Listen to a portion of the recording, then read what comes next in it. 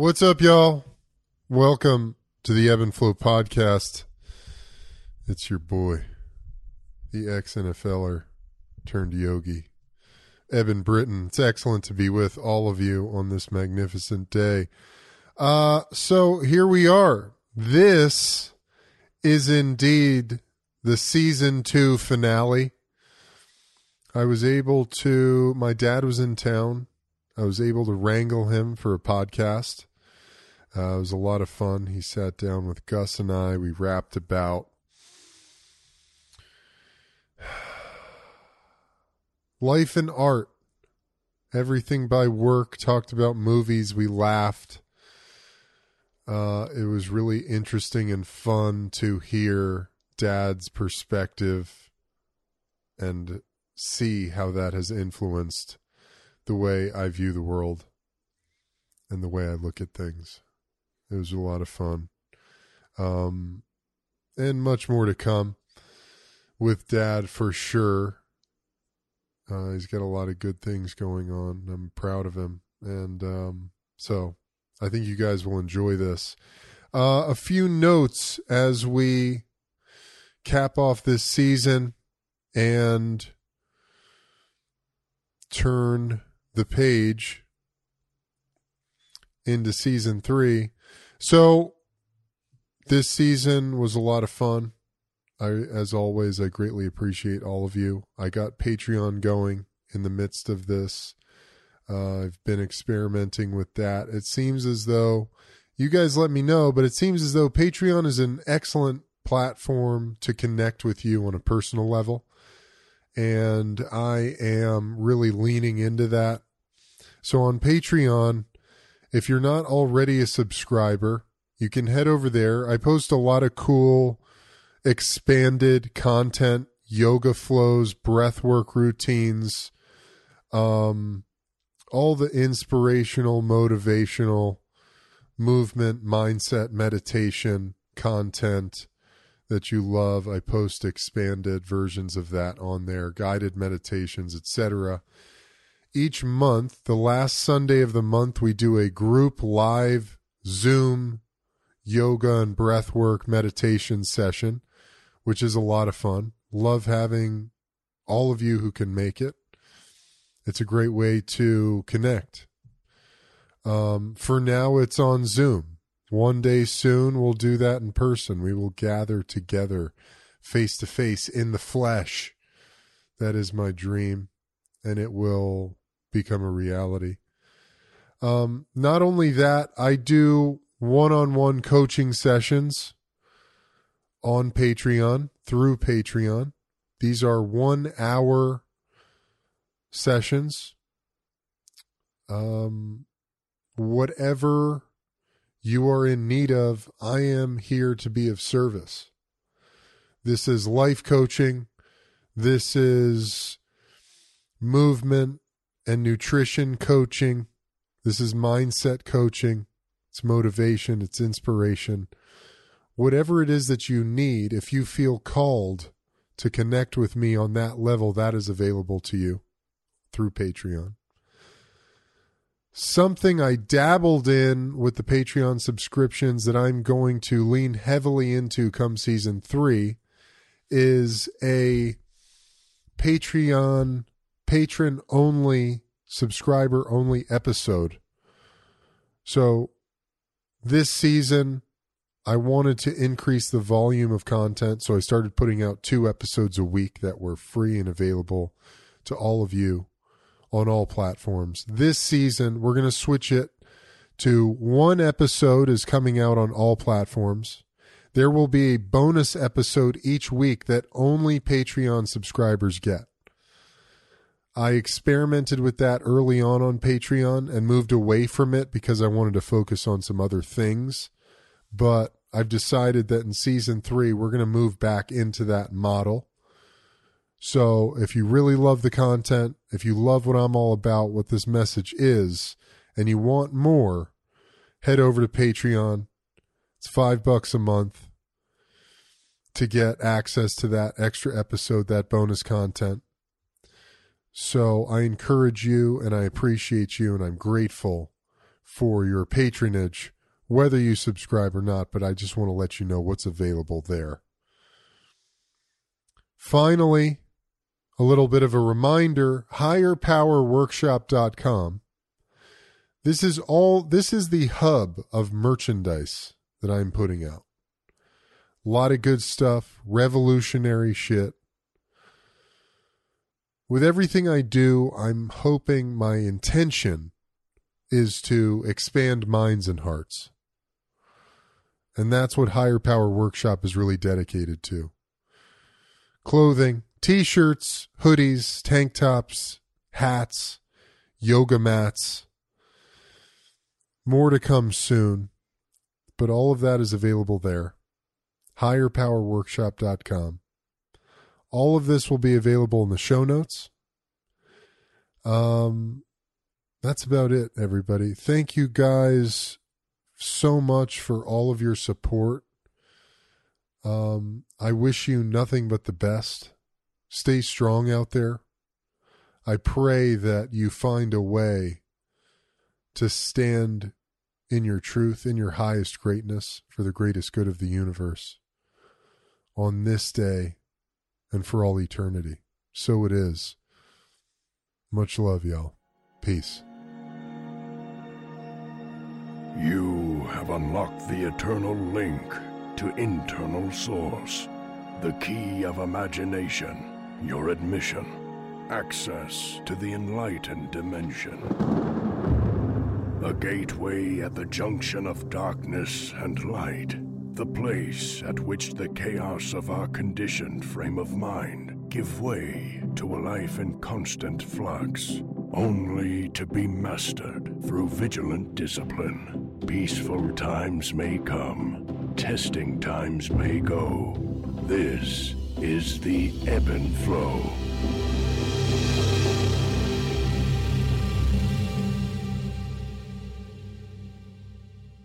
What's up, everybody? It's good to be with all of you. Hey, we've been talking about doing this episode for a little while.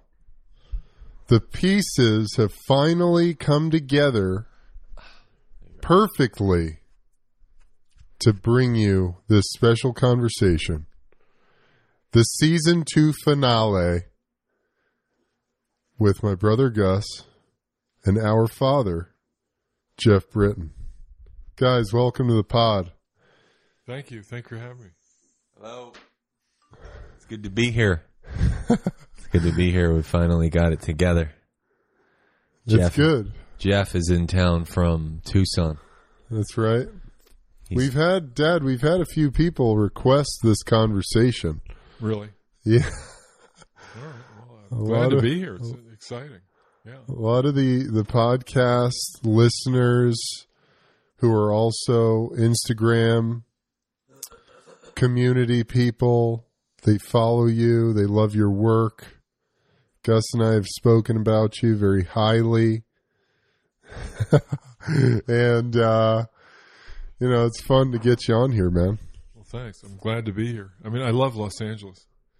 So it's just an amazing place. So talk about... What do you love about Los Angeles? Just the energy and the light, and just the topography is just mind-blowing for someone like me, who's just into images and pictures and spaces and compositions and colors. So there's a million things going on here. As a painter, you could just paint forever. I mean, there's no need to be abstract. It's so abstract already. Right. So anyway, but it's nice to be with you guys. This is a very famous podcast. But your work is funny to me because you'll paint a strip club and then you'll go and paint a fucking, an oceanscape. You've always had interesting subject matter. The dichotomy. Get into the mic, Dad. Yeah, I think, can't be you too just, close. it's just try to keep it fresh. Like every day, you try to do something different. Try to keep everything fresh. What is your And art? the energy comes from, inside. I don't think there's any mysteries. I mean, people just have to get up and go. You have to do it, like Yoda says. There's no try. Do. So would you say your art is heavily influenced by a need to keep the energy fresh? Oh yeah, I mean I'm like a shark. I just got to keep moving and looking and like painting. I mean I've done thousands of paintings in my 34 years of painting. Thankfully, I've been able to do it by hook and by crook. So, but yeah, I mean I think you just have to be yourself. You know, if you want to be anybody, you be yourself. You know, just what do you do? What are your interests? How did you grow up? What was around you as a kid? How were you impressed or turned off? Or, you know, there's all these things play into it, you know. So anyway, and then I was lucky enough to meet your mom, had 2 kids, 2 amazing young men, and just, you know, but, you know, it's, I'm very lucky like that. So, but painting's just, I could talk for years about it. It's so complex and deep. And it's not just what's on the surface. It's more about a lot of other things, you know. What other things? Well, you know, mark making. Mark making is about interesting. Mark making. Everyone has a signature. Everyone has different fingerprints. Everyone has a mark that they can make, and so you make it through writing or film or painting. Get in there, or Jeff. Sculpture. So you closer to the mic. So you. This is good shit you're saying. So here. you kind of you. Oh, you got to get it. I'm just not used to this. This is really funny. You got to just be in it. Sure. You almost like you feel like a rock singer. Like, yeah, exactly. You know, Eddie Money or something. Like you're exactly. But, you know, exactly. I mean, I think it's, living is very hard and complex. So why make it hard on yourself? Find something that you love to do. And it becomes so easy and things break down because you're taking care of yourself first. I don't know what it is, but you're not being a prick about it. You still have time for other things and other people, and you have to be able to, you know, be in the world. I mean, being an artist is also a painter. Like, you know, growing up, I was like in the woods when you were with Rob, you know, playing football in the backyard in Connecticut. Yeah. Because I just say, can I get 2 hours here? I think I can come up with something, or there's something I think I can. So you piece all those things together. I mean, nothing happens overnight. It's a huge process. It's, but you know,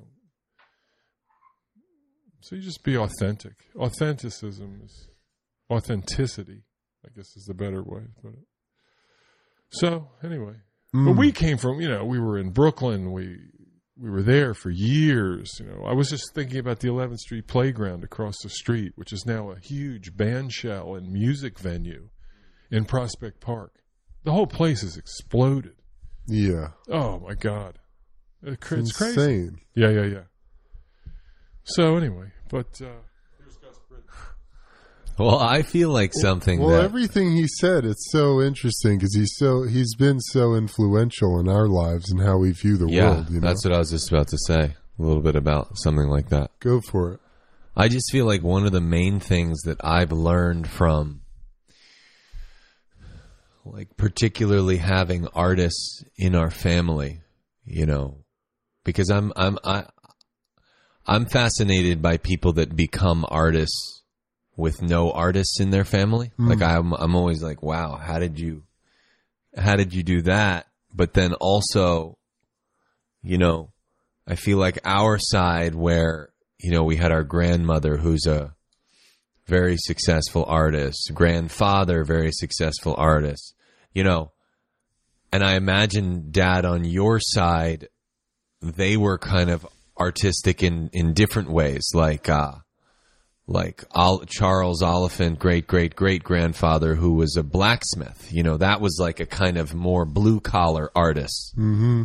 And then our mother, and then our aunt, of course, and or Dad's pop up, who was a farmer. Right, farming. I mean, art, another artistry. I feel like that's a very, you know, art is like a spiritual endeavor, of course, but what I mean is that from Dad, it was always.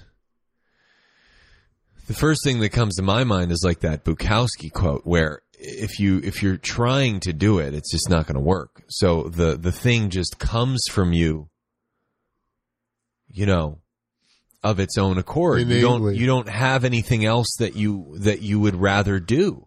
Right.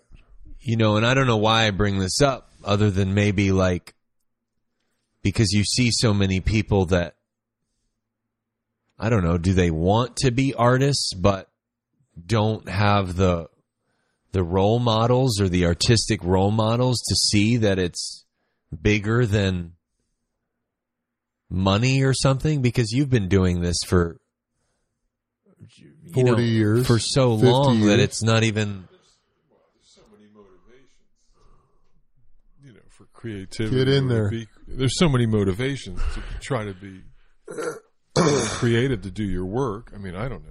Well, do you think... Some guys, it's just, it's all relative, really, wouldn't you say? Do you think there are people who are not being artists who are dying to be artists? Like, do you think people are shut down in fear? But then if they're not, well, then they're not artists then. Right. Well, are some artists just doing it for sex and money and drugs? That's what I was told once by an insider in L.A., so... Of course, it's all about sex and money and drugs. Isn't that what it's always about? At the bottom, at the most base level. Well, there's some parts of that work out. But, I don't know, man. You just want to be good. I mean, if you're good, everything else is just superfluous. You're good. You said something interesting, People Dad. want to buy your stuff or whatever they like. You said if you're not creating your art, but you're dying on the inside to create it, then you're not really an artist. No, just pick up a board, put some paint on it. So part of the artistry is breaking through that fear veil and going, fuck it, I'm just going to create this thing. A good artist can make art with toilet paper and nails in the bathroom. They don't need anything. It's been done.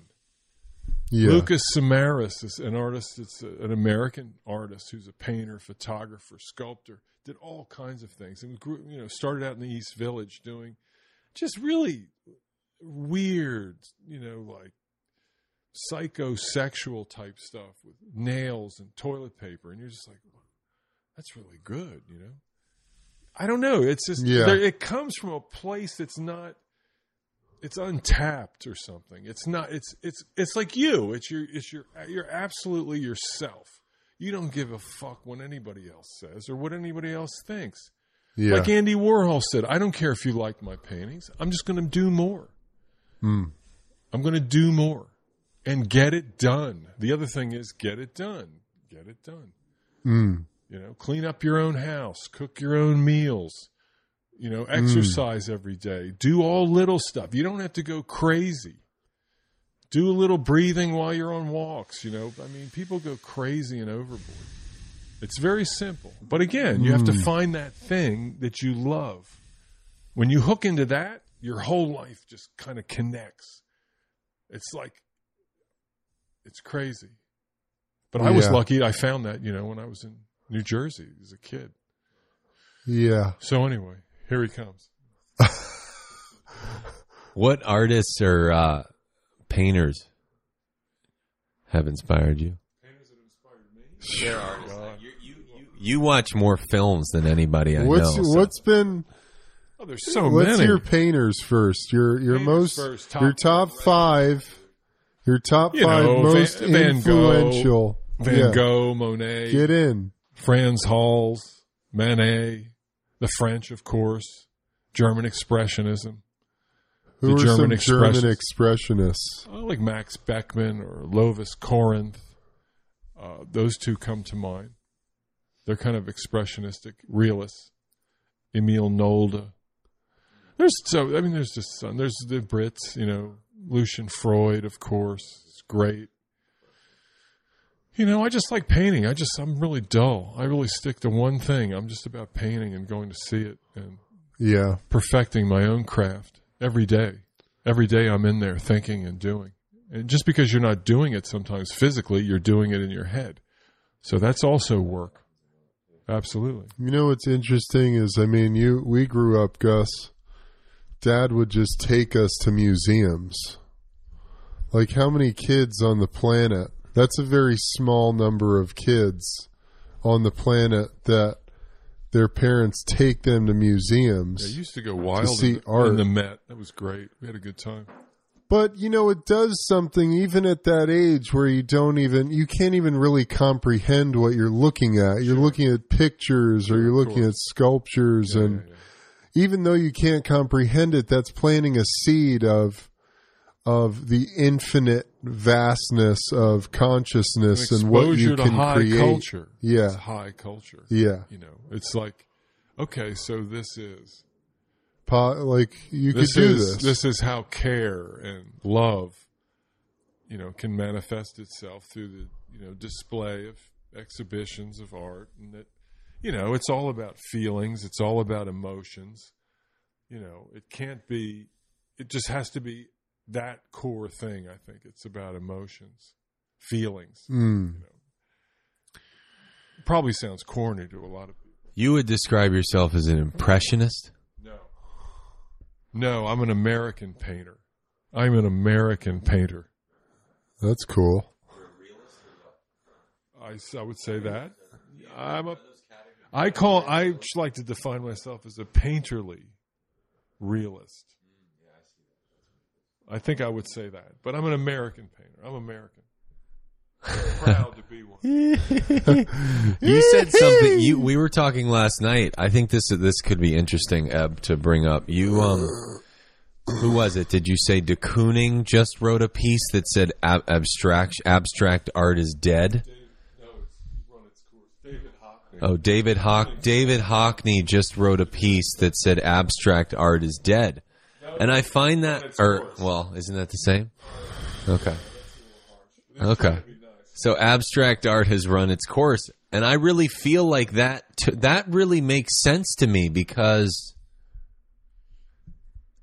we've been saturated with bullshit.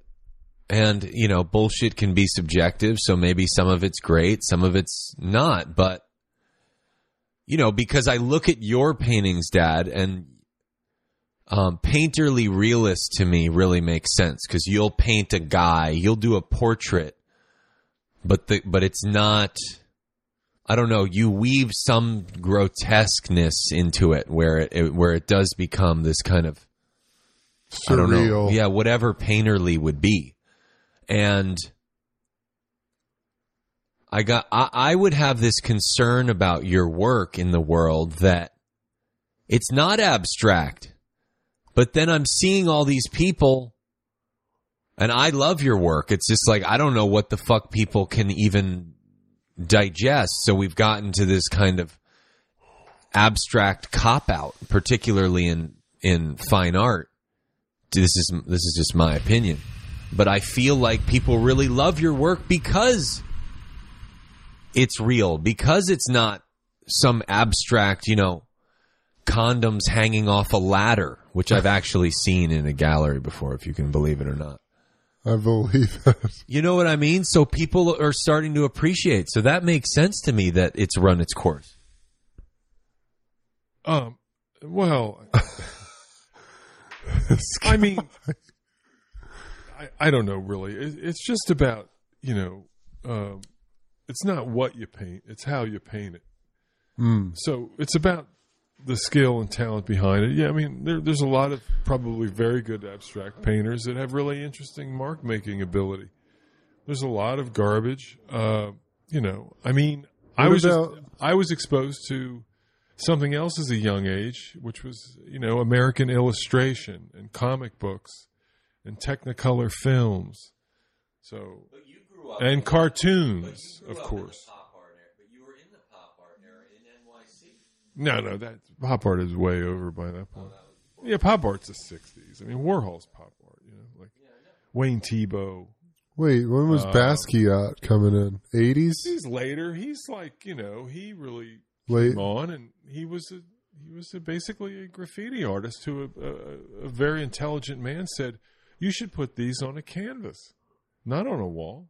And he started doing it, and people loved it. And he's also a very intelligent guy. Basquiat's not stupid. He's a very intelligent person. 80s? He's not an idiot. So he knows culture, he knows history, he knows jazz music, he knows all the influence. He was a very hip dude. But sensitive, of course. And of course, the most sensitive people are always destroyed. Always. Because they're sensitive. Oh, yeah. Overdose? 28 years old, yeah. Just blew up. OD'd? Something like, yeah. Just he didn't take care of himself. Yeah. He developed a horrible skin rash. Interesting. Yeah, so he became very sick, and but had a brilliant, 7-8 year run. His paintings are millions of dollars now. I mean, it's crazy. Yeah, I mean he's cool. He's an interesting guy. They've made several documentaries about him, which I would highly recommend. I think he's great, and the Schnabel feature film is excellent. It's good. Basquiat. It's a good film. Benicio del Toro is brilliant in that. Yeah, is that his amazing. name? Yeah, he's so good in that. Yeah. Oh no, yeah, that's him. Benicio. They're Jeffrey shooting Wright. baskets in the East Village. Yeah, It's he's exactly hilarious. like that. Oh, it's perfect. Anyway, go ahead. What about that dude years ago? This was like back when we were kids. He was shitting in cans and selling that as art pieces. Well, that's the Arte Povera movement. That's a gentleman by the name of Piero Manzoni. And that's Italian. There's several groups of Italian artists. Arte Povera. What's the pissing Christ? Well, that's another guy. That's the photographer. Arte Povera? Arte Povera. Interesting movement. Really weird. What is it? Poor art is what it means in Italian. Poor art. So people with no money who are very creative would make art out of cinder blocks and celery or spinach or cabbage or very weird. Great. I saw a great show in L.A. actually at the poverty. Geffen Temporary Contemporary. It was excellent. What's that? Like poverty. Poverty art. Arte poor art. Povera. Exactly. Yeah. Coined actually by a guy I know by the name of Germano Salant, who was a famous European curator that I work with actually at the Guggenheim when my day job was hanging paintings in museums. So also that kind of exposure is cool. It's underground. Wait, did you see the thing? This was like a couple months ago. The dude sold the invisible sculpture for like. It's wonderful. How much? I think artists are doing that every day. Good for him. $385,000 or something. Is that what he sold it for? That's a good fucking paycheck.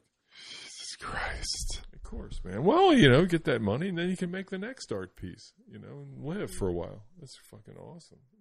I mean, that's what everybody, artists are looking for patrons, man. We're looking for people they're interested in putting a 12 by 20 inch painting on their wall. And, paintings are, wonderful in that way. They just brighten up rooms and make it.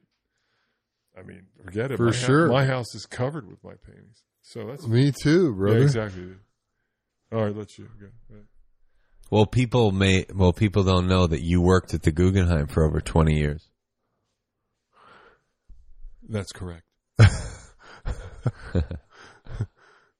As an art handler. Well, it's interesting, Gus, isn't it? That the art, like spirituality, is another thing that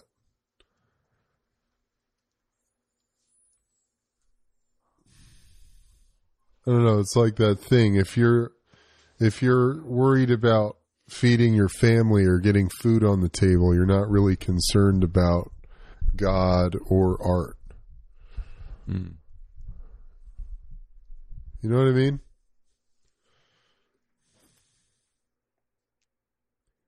Yeah, it's interesting.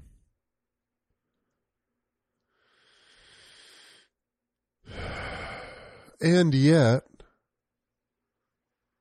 out of the poverty-stricken, out of the poor, always rise the greatest artists, the greatest spiritual leaders. Wouldn't you say? Yeah, I mean, what's Isn't that interesting? Yeah, what's been interesting, like what's coming to mind for me on that note is like recently doing this film. The greatest athletes. Yeah, yeah. Even though I think we do talk about how athletics is a spiritual endeavor or can be. Yeah, for sure. This feels a little bit different, but to a degree. But what was interesting for me recently about, and I think it's in line with what you're saying with doing this film, this first part we just shot of my book, How to Kill a White Man. we had no money. We had like $4,000, $4 or $5,000, you know, in the moment, calling people, trying to find the cell phones, asking, you know, trying to, you know, or getting on the cell phone, asking friends if they'll do this, jump in. And it was just this beautiful experience of necessity is the mother of invention. Yeah. You know that phrase, necessity? Yeah. And like, because we kept having these conversations like, what if we had $1 million? Would this be a better movie? I don't know. Your dad. Yeah. You know, so just to the point of, watch out there. Hey, just to the point of, I don't know what you were saying about how anybody I've can been do it. thinking that, and going back to the artist who feels like they're dying to be an artist, but can't find a way to express their artwork or whatever it is. And exactly in line with what you're saying, I've been thinking about how in this day and age, you really just have to do it. If your heart is compelling you to do the thing, because there's people doing things for nothing with their phone, maybe becoming YouTube. So these kids are like in their fucking barely 21 years old, becoming these like superstar characters with millions of YouTube followers. And I'm not saying that that's necessarily whatever that is, but it's the same thing. It's like this expression. It's like, why not? You don't need anything. All you need is the will to do it at the end of the day. Because you can find a way to get it done. You know, with this podcast, I mean, I have all sorts of fantasies about having like a fucking 3-camera setup and, you know, a super high production and all this stuff. But if I was sitting around waiting for that to come, I'd never record another podcast.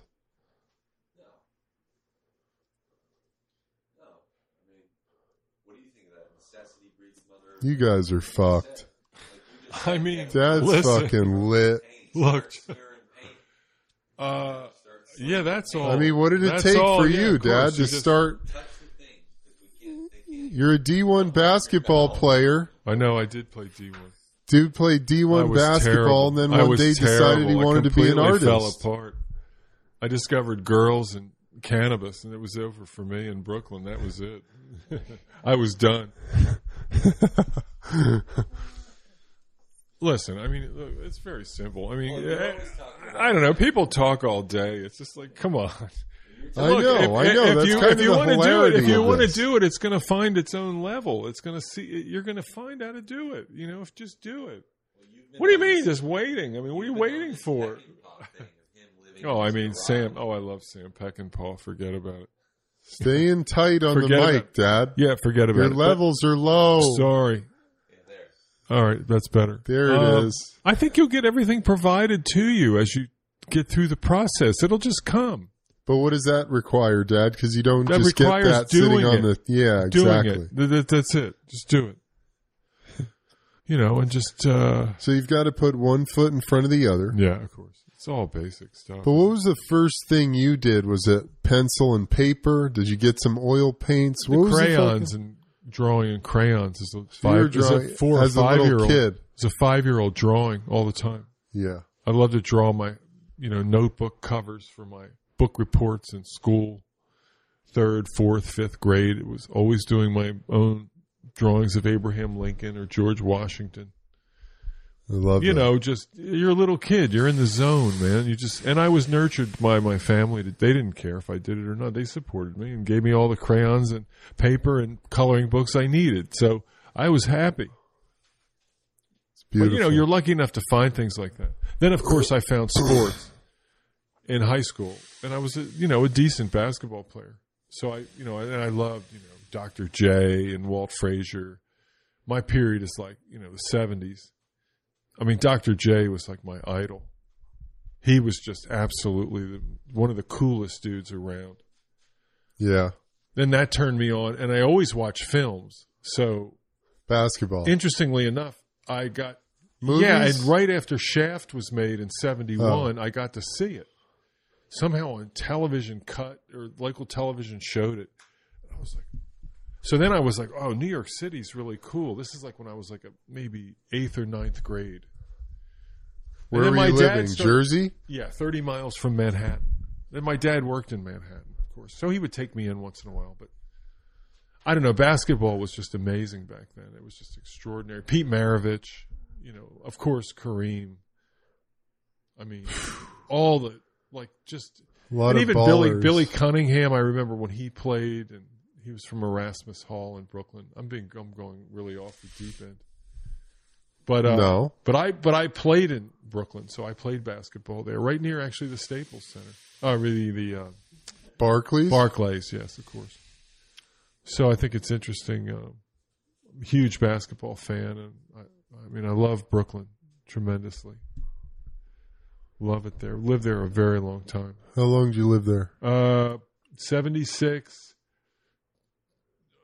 most until 2020, and I would say with 8 years here in LA when you guys were going through school. Yeah. And man, you were here for 8 years. John Burroughs. Do you know they changed the nickname of the school from the Indians? Not the Indians anymore. It's the Vikings, I think, or something. Or the Vikings? Something like that. Really? Something really weird. I was just like, God, the Indian Or Burrow. the Red Wave or something? Nah, not that one. I mean, I like Vikings more than the Red Indians, Wave. Though, was Burrow Indians. I Was know. great. It was cool. I know, it was so cool. I don't know. Great high school. Great area know what here to in say. Burbank. It's really beautiful. I suppose if it's offensive to Native Americans, then we should, of course, be respectful. That. Of course, absolutely. Yeah.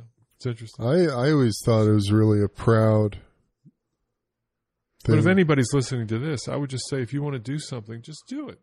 What do you say to the young artists? 17-year-old. I wouldn't go to art school now. I would say no. I would say take that $250K and go to Europe and visit all the places when whatever this COVID thing is over. Hopefully or at least you can negotiate it somehow. I'm sure you can, even during COVID. Figure it out. And go to museums and look at all these places. Go primarily alone. That's a good point. To be alone is almost sacrosanct or something to the culture. It's like a mission. Well, I mean, I don't know. I don't get that people like to be alone, or by themselves. What you don't understand that they do like that? I think so sometimes. I'm alone all the time because I'm a painter, but maybe I'm wrong. Maybe I'm not. I like being alone. No, I guess. Oh, that's true too. I guess I'm thinking of it more abstractly. Guys on the phone. That's all right. It's fine. I can take it. That's all right. Don't go to art school. No, I don't. I would just go and travel and just meet. Go to museums and stuff. And just do your art. I mean, you can figure out everything on the internet now. I mean, you could Google composition. You'll have like a million things about how to figure out how to make a composition and learning about it. It's a whole new world with this thing, man. I think. You can Google anything and find out anything. And it's brilliant. And so, I mean, like art school, I mean, it's cool. You go, you get into Yale or Cal Arts. It's fun. It's wonderful. You're going to go, you're going to meet girls, you're going to hang out, you're going to make some art, I guess. It's a networking thing as well. But I don't know. Is it more about networking or the work? I think it's more about the work. My opinion. Yeah, you can network anytime. That's probably why I don't know anybody.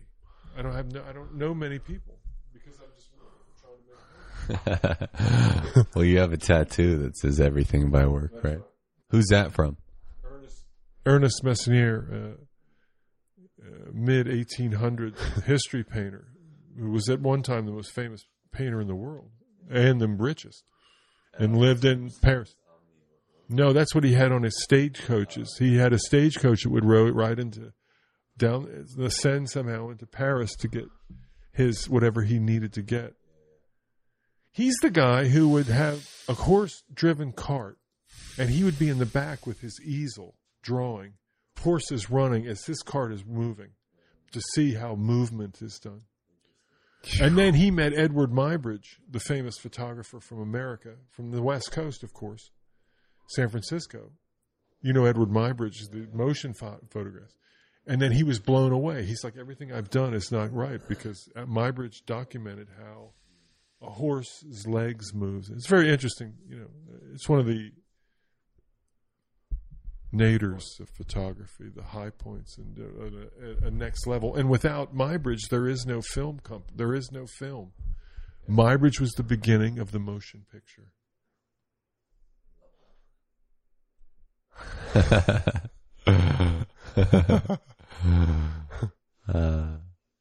What do you think, Gus? Fun. It's good. It's good. It's good We thing. can talk about all sorts of stuff. We watched every movie under the sun. Dad's a massive film Lawrence of Arabia. buff. Lawrence of Arabia, Apocalypse Now, Godfather. Platoon, Predator, To Live and Die in L.A. To Live and Die in L.A. Top 3 favorite movies. Yeah, that's back when they had VHS. We would go to the video store, like in the summer, we would go for pizza and then go to the video store on 7th Avenue. And Top 3 movies. I know it. top 3 movies. Oh, forget it, man. I don't even. Christ. Top Gun. Well, I just recently watched Werner Herzog's Fitzcarraldo, where they carry the boat over the mountain. That was all done. There's a documentary. Klaus Kinski snaps in that. He's brilliant in that. That movie is amazing. I would recommend that to anybody. Top 3, it's impossible. Humphrey Bogart movies, of course. John Huston movies, the director. I mean, John Ford. I mean, there's 1,000 people. Yeah, that Roman Polanski, of course. Yeah. Did you see the Body Turner? Double? Did you see Mike Lee's Turner? No. About the painter James Malone? Oh, fantastic! Mike Lee's a great British film. There's a million guys. Neil Jordan, The Crying Game. That's Vincent Minnelli, the director of many musicals. What was the Jim movie Kelly. we just watched, Dad? Thunderbolt and Lightfoot. Yeah, that's Michael Cimino, who wrote and directed that movie. But before that, he did, or right after that, he did The Deer Hunter, Michael Cimino. That was before Bobby D. The Meryl Deer Hunter. Streep. Yeah, that was right after Thunderbolt and Lightfoot, which is a great. I mean, it's all filmed in North Dakota. Yeah, it's crazy. Oh, It's amazing. Cinematography. Oh. I think there's a very well-known guy on the camera on that. I'm not sure, but yeah, Cimino and Clint Eastwood, George Kennedy is in that. Jeff Bridges. Is in it. Jeff Bridges was nominated for an Academy Award for that movie. Oh, really? Yes, and he didn't even want to do it. Interesting. How come? Well, I saw this thing on Instagram as I was researching it that Jeff Bridges went to Michael Cimino's office. He's like, Michael, I can't do this movie. I'm not this guy. I don't even know how to do this. And Cimino just taps him on the arm. Said, no, you're the guy. You're the guy. And he goes, I walked out, and he goes, yeah, I'm the guy. He's great in that movie. Have you seen it? Yeah, he's really good. Oh, great movie. Cinematography is wonderful. It Clint's is. fantastic. It's mind-blowing. Yeah. George Kennedy is like a gangster. Clint is too, but he's more of a nicer guy. I mean, Clint Eastwood's just an enormous giant. Love all of his films. Oh, Clint? Yeah. Oh, forget it. Outlaw Josie Wales. Yeah. Pale Rider. There's a movie he does with Richard High Plains Burton called Drifter. Where Eagles Dare. That's from like the 70s. Crazy. With Richard Burton, man. It's phenomenal. It's a World War II pick. He was in that movie Tarantula. Clint. The original sci-fi. He's a jet. He's one of the jet fighters at the end. He is at the end. He's blowing. You don't even see his dropping whole napalm. face. No, he's got a mask on.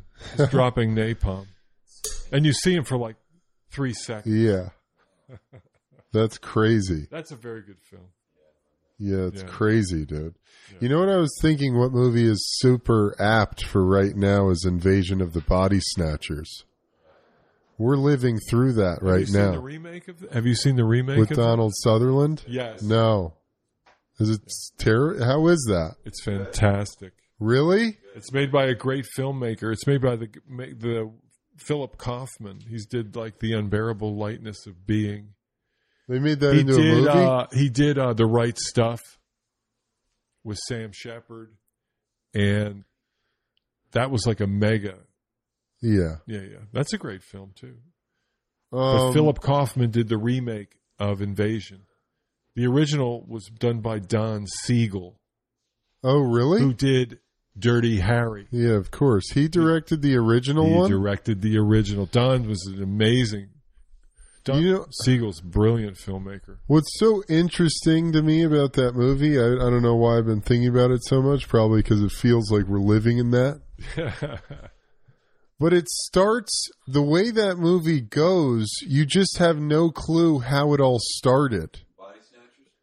It starts because they start, you overhear a conversation about how one of the local townspeople came into the store and was acting weird or something, or wasn't himself. Right? And then it just sort of but a very slight feeling so of subtle. It's just Dad's not Dad anymore. Yeah. It was it's so subtle. It's that's I don't how know. it would be. I can't put my finger on it, but Dad's just not Dad. And then all of a sudden, who's the guy in that? In the original? The main guy. Is it the guy from Double Indemnity? No. Bert, no, he's really good. Not John Agar. Yeah, maybe it's John Agar. No, is it John Agar? He's got the he's really a doctor. Big chin. He's got the doctor. good chin. That's it. What's his name? He's the doctor. Yeah. And then he reignites his old flame is there. She's like this hot number. I gotta watch it again. It's fucking brilliant. And he gets back with he's been away, and she comes back from London. She's gorgeous, and he's just gotten back from a job. And then or he was on the train. He got picked up by his assistant, and then a little kid runs across the street, and they go. It's brilliant filmmaking, and he stops the car. He goes over to the little kid, and he's like, "I don't want to go with these people. They're crazy. I don't like them." To his parents. And she's like, what's wrong? She's like, he's been saying that his mother and father aren't that his mother and father. Yeah. It's so amazingly suspenseful and brilliant. The original, they're both good. I haven't seen the Donald Sutherland. The remake is made in San Francisco. Oh, really? And Sutherland, of course, is one of the great actors of all time again, so it was just it's so scary. Yeah. We've seen them both. We didn't see the end of the last one. Yeah. We've seen it though, but we can watch it again. I'm always up to watch that movie. It's awesome. It's insane. Yeah, it's so many interesting. Yeah, and there are interesting moments that you sometimes experience in the everyday. You're just like, wow, that's really weird. At least I do. Well, Dad, you just did a big commission for Flamingo Estates. Gus, explain Flamingo Estates. Flamingo Estate is this place that this guy Richard Christensen created. He's an advertising executive, and he has an advertising agency called Chandelier Creative, which is mainly based in New York. But I think when COVID happened, New York was sort of wasn't really the best place to be, so I think he just moved out here more. And then he bought this house called Flamingo Estate in Highland Park, which is kind of like East Los Angeles. And he owns this bookstore called Owl Books in Highland Park too, which is this really cool art bookstore. He actually sells my books in there. And one day I was doing a modeling job for this other thing they were doing, and then he was there, and I started talking to him. And I'm always trying to get people to see Jeff's work, Dad's work. So I said, you should see his work. And he was like, oh, yeah, we were looking for paintings. So then they saw his work, and they invited him to the house to do a commission of a big painting of the house. And the house, and then they is just this... brought him back to do these other paintings for their new, like some new Christmas catalog or something. But the house is really interesting. It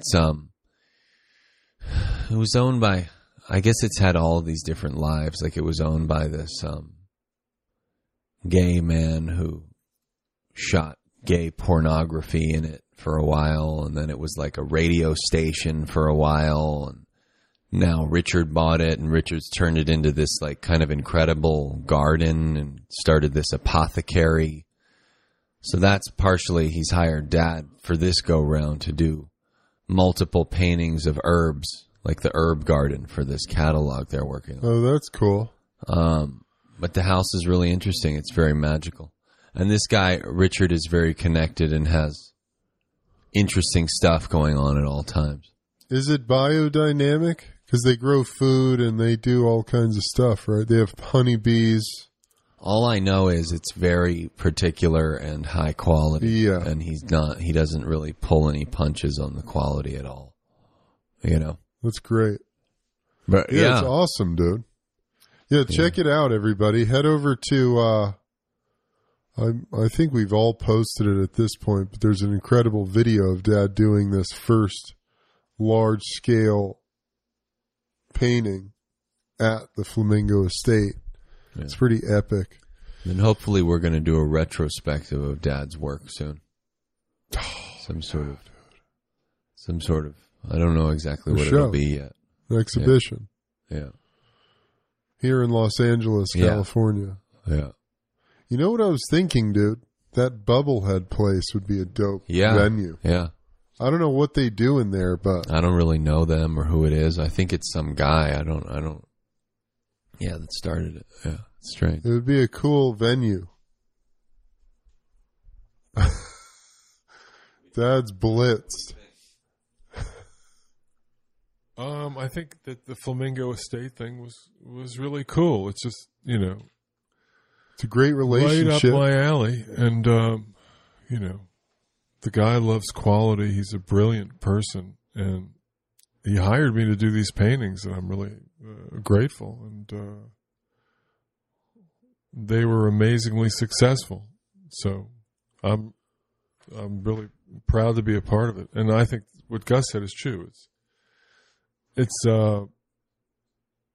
not, to me, it doesn't feel like an elitist thing. It feels like he's trying to bring it to everybody, that everybody can benefit from great knowledge about food and the importance of food and exercise and healthy living.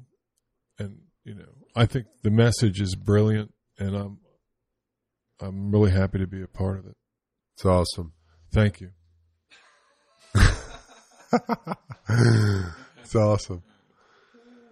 All right, dude. Well, before we wrap this up, Dad. Yes, sir. Why don't you let everybody know where they can check out your paintings, get in contact with you. If you like the artwork, it's all for sale. Yes, of course. Yeah, of course. Where do they go? Britton Artwork at gmail.com. That's a good place to get in touch. That's a contact? Britton Artwork? Britton Artwork at gmail.com. Okay. And then at jeff.britton on Instagram. And, you can see all kinds of stuff. And all kinds of paintings that I've done. And, I've been in Arizona for about a year painting. So there's a lot of things on there that are, about the desert and all the spaces and whatever. So, but anyway. Great work. Thanks for having me. Thanks for coming. Appreciate it.